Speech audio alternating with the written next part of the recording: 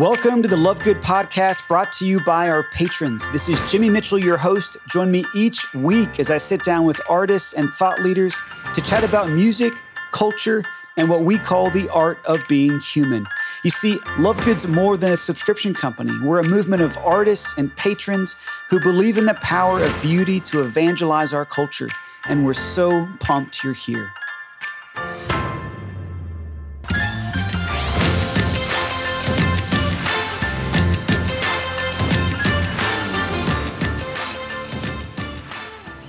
All right, I definitely left you in a state of anticipation at the end of last week's episode, and now I am so excited to introduce this conversation that's about to take place between Marisol Alicea and Savannah Locke. Savannah joins us today to share about the Faithful Project. It's a collaboration of female artists and authors who came together about a year ago to highlight the stories of women in the Bible. All right, this is a really unique thing, and we're really excited about it.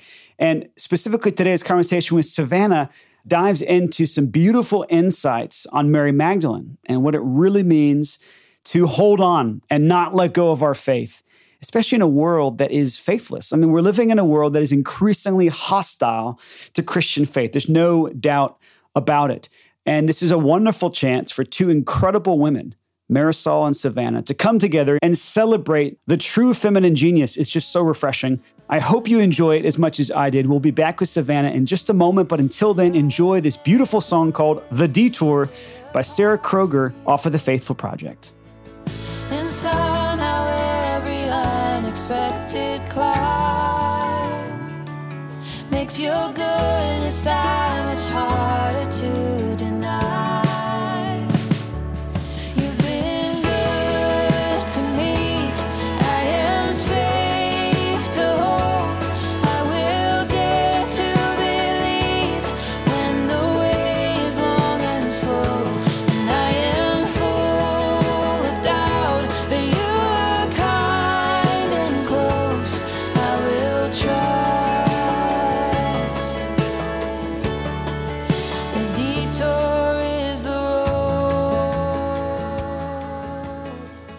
Welcome to the Love Good podcast, Savannah. How are you? Yeah, great. I'm happy to be here. Yeah, it is great to have you here.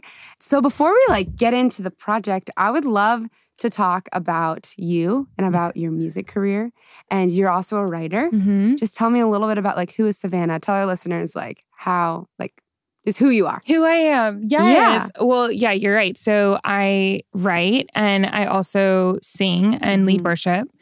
And I own my own business. So I'm doing real estate media. So I'm just sort of doing all of the different things right now. What is real estate media? So photography, videography, 3D cameras, all of the things. Yeah. Yes. And so that's sort of what my life looks like on a daily basis, is juggling all three of those things at once. Mm-hmm. And that's pretty reflected in this too, because I was involved pretty much in all of the different areas, which was really fun to get to be a part of. Yeah. That's awesome. And we can dive into it later. But the Faithful Project is this beautiful project that you did with a bunch of women here in Nashville or from all over the world? Yeah, they're from everywhere, okay. The women that were involved, but it took place in Bellevue, right down the street. Wow, that's really special. And so basically last year, why don't you just tell me? I can tell you what I think it is. Marisol, no, seriously, it's the most amazing project. And I actually got involved because someone dropped out the last minute. Yes. And then Andy Osenga, who works at Integrity and was involved in kind of bringing together for this project. Yeah. He called me and he was like, hey, someone dropped out and this is happening in 2 days. We feel like you would love to be a part of it. Would you want to come? And I was like, yes, I would. And so literally all of these women came from all over the world, these amazing, or actually all over the country, not world. Let's be honest. And then all of these amazing people came and we had writing sessions together and we were able to pray together and sing together. And it was just this incredible few days that felt like a retreat of just creativity. Yeah, that's really, really special. It was so fun. So do you typically co-write, or was that kind of a new thing on this project? When I was in college, I actually signed this deal with Integrity. It was kind of a subset of Integrity called Kingsway at the time. And so at that point, I was doing songwriting a lot. Oh, awesome. And so I had co-written before, but I went into the retreat for Faithful as an author. Oh, but then cool. I did get lucky because I got to be a part of all of the singing stuff too. Oh, that's really awesome. Yeah. That's really... So how did it work? Was it you were sitting like sitting in a room all writing together, or like how I'm trying to envision it. It is difficult to explain. It's sort of like when you go on a mission trip and you come back and you're like, this thing was so amazing, but it's difficult to like explain it to someone. Okay.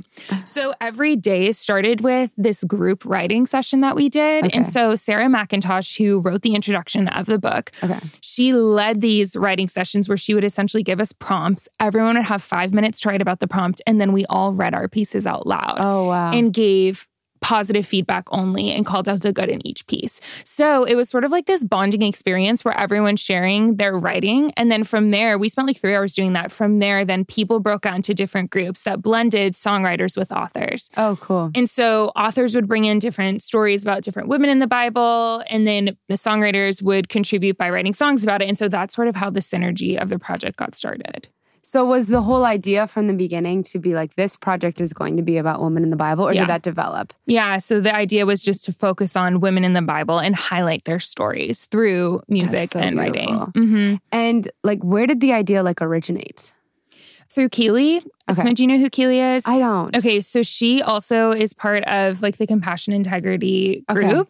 And it was Keely's brainchild. Oh, that's and awesome. That's how this all got launched. And so then you have people like Susan McPherson coming in from David C. Cook, and then Andy Osenga from Integrity, and they created this amazing blend. Awesome. Yeah. And David C. Cook is the publisher of the book. Exactly. And then Integrity is the label. Is the label that did the CD. So, and then Compassion is the other. It's like a trifecta. Compassion, who do like the Compassion Child sponsors, are the ones who are also involved, and that's what kind of blended together this amazing team. That's super, super special. So the book comes out May 1st, and so does the album. And so everyone can find that on all the streaming platforms and order it online, which is so exciting. But I would love to talk a little bit about what you wrote about. So you wrote about Mary Magdalene, who is also one of my favorite women in the love Bible that you said that. ever. Yes. Okay. What do you love about her? Well, this is actually really special. My little brother, he's 23. He is very into like Hebrew and Greek and Latin and all that stuff. So when he was graduating high school, he did this whole senior project on Mary Magdalene, and he actually spent 4 months in Magdala. Have you ever been to Magdala? I don't know but that's amazing. You have to go to Magdala. So it's in Israel, and there's this beautiful church, and they have. So basically, what happened? This is kind of a crazy story. What happened was that there was this priest who wanted to build a church, basically as a place just to pray for women. So he went to Magdala and he started to build the church. But in like these ancient ruin places, you have to get like certain permits to build because they want to make sure that there's no like historic ruins that you can't see. Right. So he started to dig, they started to look, and then they found like first century like synagogues and like buildings. So cool. And so basically this was like not even 10 years ago that this started.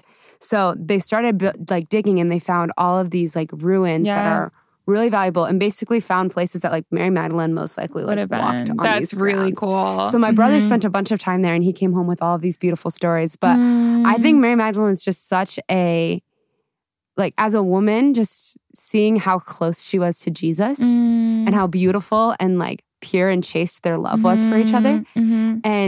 But also the way that she came from this totally radically different past and was able to just like approach Jesus, and he embraced her. Like I think all of us as women feel, I think everybody experiences like shame and even just like not really understanding what our past is. And to be able to know that like I can approach Jesus exactly as I am and I can be made new by him is just so beautiful. Yeah, I love that about her too. I think she's such a good like person. And I think a lot of people, at least for me growing up, when I heard Mary Magdalene, like I immediately heard prostitute or whatever. Yeah. And you realize like these like that we don't even know that she was a prostitute, but we just sort of like project this story onto her when the truth is she was so dynamic and complex and like... Just like all of us. Yeah, like all of us. And there was something so exciting about her story that we kind of gloss over when we have these like very simplified narratives that we've been told. And so part of like why I wanted to choose her was because I wanted to like something that they talked about during the writing camp was like giving these women space to have a voice. And it's like weird to think about someone who's dead and has been dead for 2,000 years, giving them a voice. But the truth is that we do have these stories. So then it's about giving them space and like, what might their lives have looked like? What were the implications of their relationship with Jesus? What were the implications of the words that Jesus gave to them? And like and trying to put yourself in their shoes to see how amazing these women really were. Yeah. And so, so special. And so I think the thing that strikes me most about her in the Gospels is the way that she's just like totally made new. Totally made new. And then Christ is like, she's the one that's chosen to recognize like that he's been resurrected. Yeah. There's also, have you ever been to Rome? No, yeah, I have, but not like really spent a ton of time there. Okay. There's a church that has Mary Magdalene's foot. I kid you not. You know, I did tour a couple of churches, but the foot thing is not standing out in my memory, so I think I might have missed that one. Yeah, it's actually not very well known. So like, chances are you didn't go there. But oh my gosh. I know this sounds so crazy. That's unreal. The church is so weird, but it literally has her, I think it's her left foot. Oh my God, that's amazing. Or maybe it's her right foot. But the significance of it is it's been like traditionally known that was the first foot to step in to the empty tomb. Interesting. Oh my gosh. I love all those random artifacts where they're like, these are the chains that Paul was wearing. This is her foot. Just her foot. The rest of her body's not here, just her foot. And it's like preserved. And it's preserved so that like it basically like there's the foot, but they put like coating around it, so it still looks like a foot. Oh, I don't even know what to do with that. I went and saw it on Easter Sunday 2019. You were like, I'm going to see it. That was how I spent my Easter Sunday, was with Mary Magdalene's foot. That's so good. Yeah. Oh, that's wonderful. But tell me a little bit about the journey of writing this beautiful chapter in this book about Mary Magdalene and your experience with her. In the story in John 20, I think is where it is, when Mary Magdalene comes to the empty tomb and she starts grieving because she just sees like these grave cloths lying there. And Jesus came up to her and she thought that he was the gardener. And that always struck me as interesting because I've had moments of that in my own life where I've been face to face with God and with like the presence of God in my life, but because of like my grief or because it wasn't really what my expectations were, or Jesus wasn't showing up in a way that I expected him to or anticipated, it's like so hard to see him. It's so hard to like see him clearly for who he is. And that always struck me as being really interesting. And so when we talked about different women's stories in the Bible, I was drawn to that immediately because I wanted to learn more about that. And then when I really got into it and started like thinking through when Mary did recognize who Jesus was, and Jesus said, "Don't hold on to me. You go and share what you've seen," and that she became like the first like apostle, honestly, where she went and she started declaring the good news of what she had seen. And I think that there was just something really interesting to me about that too, that when Mary was clinging to Jesus, Jesus said, "Okay, it's time to let go now. Yeah. Let go of this thing that you've seen and now go share it with others." Yeah. And I think there was something really powerful about that. I love that. So how did that develop into this like beautiful story of your own healing and letting go? Yeah, so what I end up kind of juxtaposing in the chapter is this idea of holding on and letting go, because I saw that a lot in Mary's story, where she was like holding on to this truth that like, no, Jesus said he was going to be resurrected, so I'm going to go to the tomb. Or maybe she thought, you know, who knows what she was thinking. But this idea of holding on to this truth. But then when she came face to face with this new reality, she had to let go of her expectations of what it would look like. And then she clung to Jesus as she saw Jesus then. And then when she was holding on to Jesus, Jesus was like, let go again. And so just it helped me like recognize this pattern in life of holding on and letting go and holding on and letting go. And how, you know, we as humans, we just like want to like be set and be done. But like we actually are called into so much more growth than that. And that's when I started recognizing the pattern in my own life of moments in which, you know, I had to hold on for dear life to truth or else I would die. And then kind of the minute I settled into that, I felt like God was like, okay, now it's time to let go and like grow into something new. And so I sort of just weave different parts of my own story into that and try to help people see maybe that pattern in their own life and find some comfort in that flow instead of resisting the flow, like really finding comfort in the flow of holding on and letting go. I love this. Yeah. It's really powerful. And I love this song with Ellie Holcomb and Amy Grant, the one that released as the first single, Go and Speak.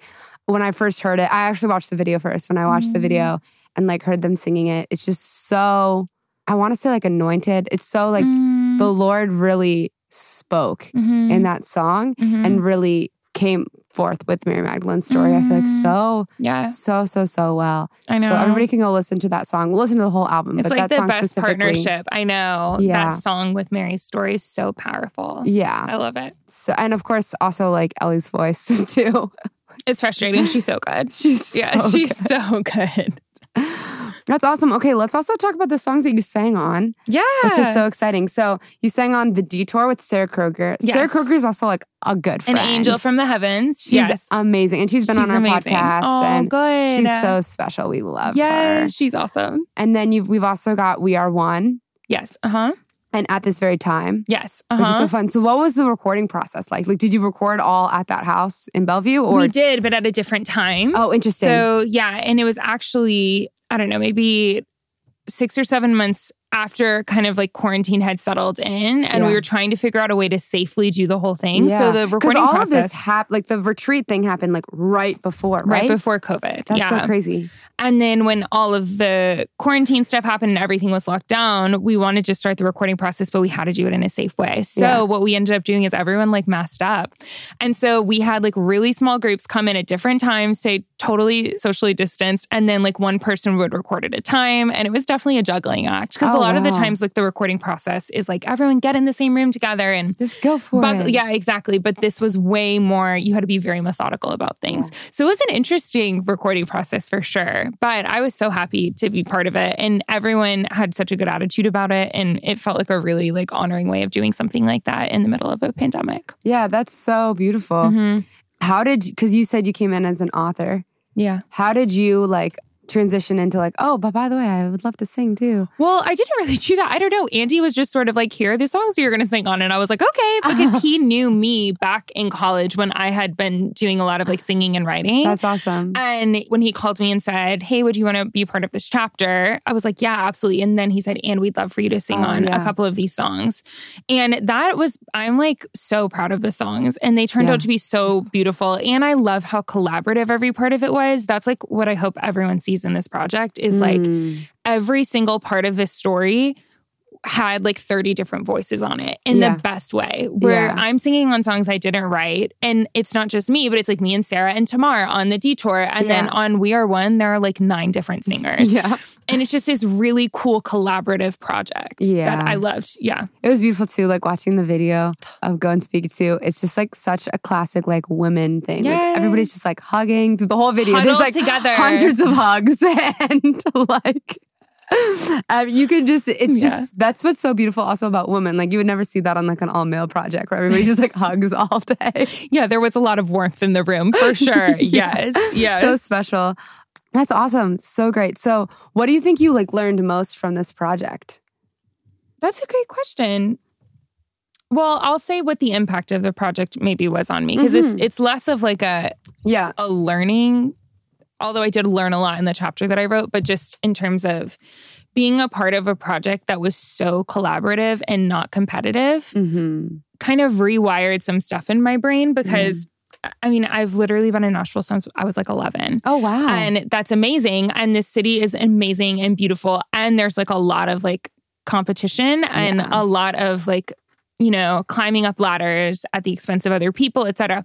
But something that was so special about this project is from day one, there was no hierarchy and everyone was celebrated for the gifts that they bring and everyone was able to contribute in different ways. And it just reminds me of like this idea that like we're a kingdom of priests, so that we are not hierarchical feels right.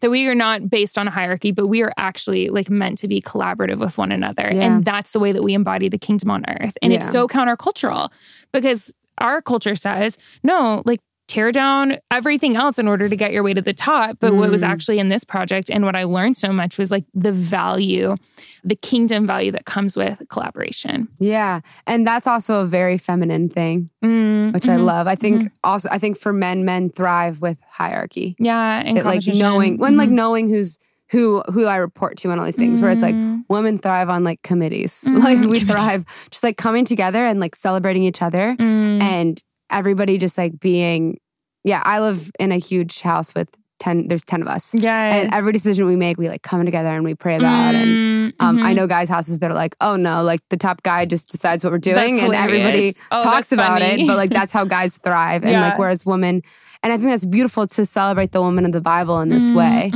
because I'm sure all of them are smiling down from heaven being like, this is what it means to be a woman. Oh my gosh, that's literally okay, so Amy Grant, when we were singing these songs, first of all, she's just an icon. Yeah. She's so beautiful. like amazing. And she just brought this like amazing nurturing presence to the whole thing. But when we were there and everyone was singing these songs about like different women, she was like, I can't help but think that all of these women are like crowded around looking at this happening, like Hebrews, like the great cloud of witnesses. Yeah. This idea that they're looking and saying, oh my gosh, they're singing about me. Oh my gosh, they're singing about me. And this idea that like really giving them space to have a moment to shine. Yeah. It's just really exciting that we are able to participate in that. Yeah. And I kind of did some research too after I like looked at the song list and like looked through the book. Like, wow, I actually don't know a ton about like a lot of these women. Yeah. Oh yeah. There are some really interesting ones in there. Yeah. It's so special.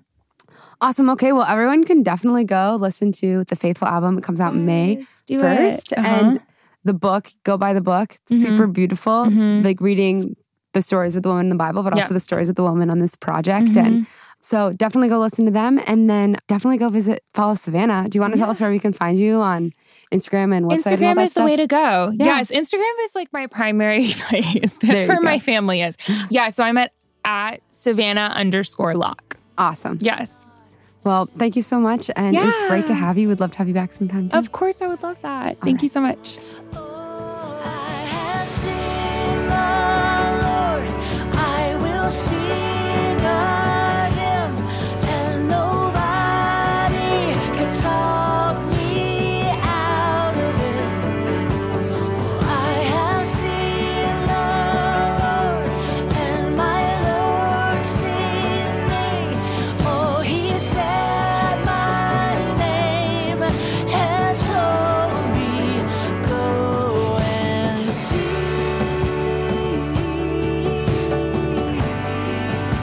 of what you've seen.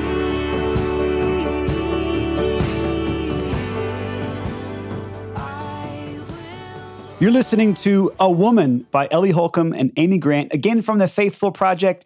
I must say, I mean, between the detour that we heard from Sarah Kroger, A Woman Now by Ellie and Amy, I mean, I'm kind of on a first name basis with these people. Not really. I just love them, all right? These are women that I must say I have looked up to and admired for a long time. And Sarah specifically is someone I've done a lot of work with in the past. Her and her husband, Dom, are very dear friends. As you might remember, it's been a couple of years, but we've had Ellie Holcomb on the Love Good podcast. Her husband, Drew, as well. It would be a dream to one day have Amy Grant, right? But how amazing to just see women coming together to celebrate, again, what St. John Paul II called the feminine genius. I just think it's so important more than ever, especially in a world that's gone mad. Okay, the world has literally gone mad. And who better to get out there and remind the world what it means to be woman, right? What it means to live the feminine genius than great Christian women like Marisol, like Savannah, like Ellie, like Amy, like Sarah, like many of you who are our listeners, many of you who are our patrons, who can bring the truth, the most basic truths of what it means to be human back to the forefront of relationships, dialogue, culture, and the public square as well. So anyways, this is, I hope, a charge and an inspiration, a real challenge to all of us. To the men out there, we've got to live the masculine genius as well. We've got to remind the world what it really means to be a man, to be a father, to be a husband, to be a young man in pursuit of virtue. Wherever you find yourself, witness to that authentic masculinity that the world is desperate for right now, because the world is confused and the world is wounded. There's no doubt about it. So anyways, that's just my little fervorino for the day. I hope you guys have an amazing rest of your week. I'll be sitting down. Actually, Marisol will be sitting down next week with Dawson Hollow. We featured them in one of our packages a couple of years ago. They're an amazing, amazing band. We'll tell you more about them next week. Until then, have an amazing, amazing continuation of your spring, and we'll see you soon. Peace.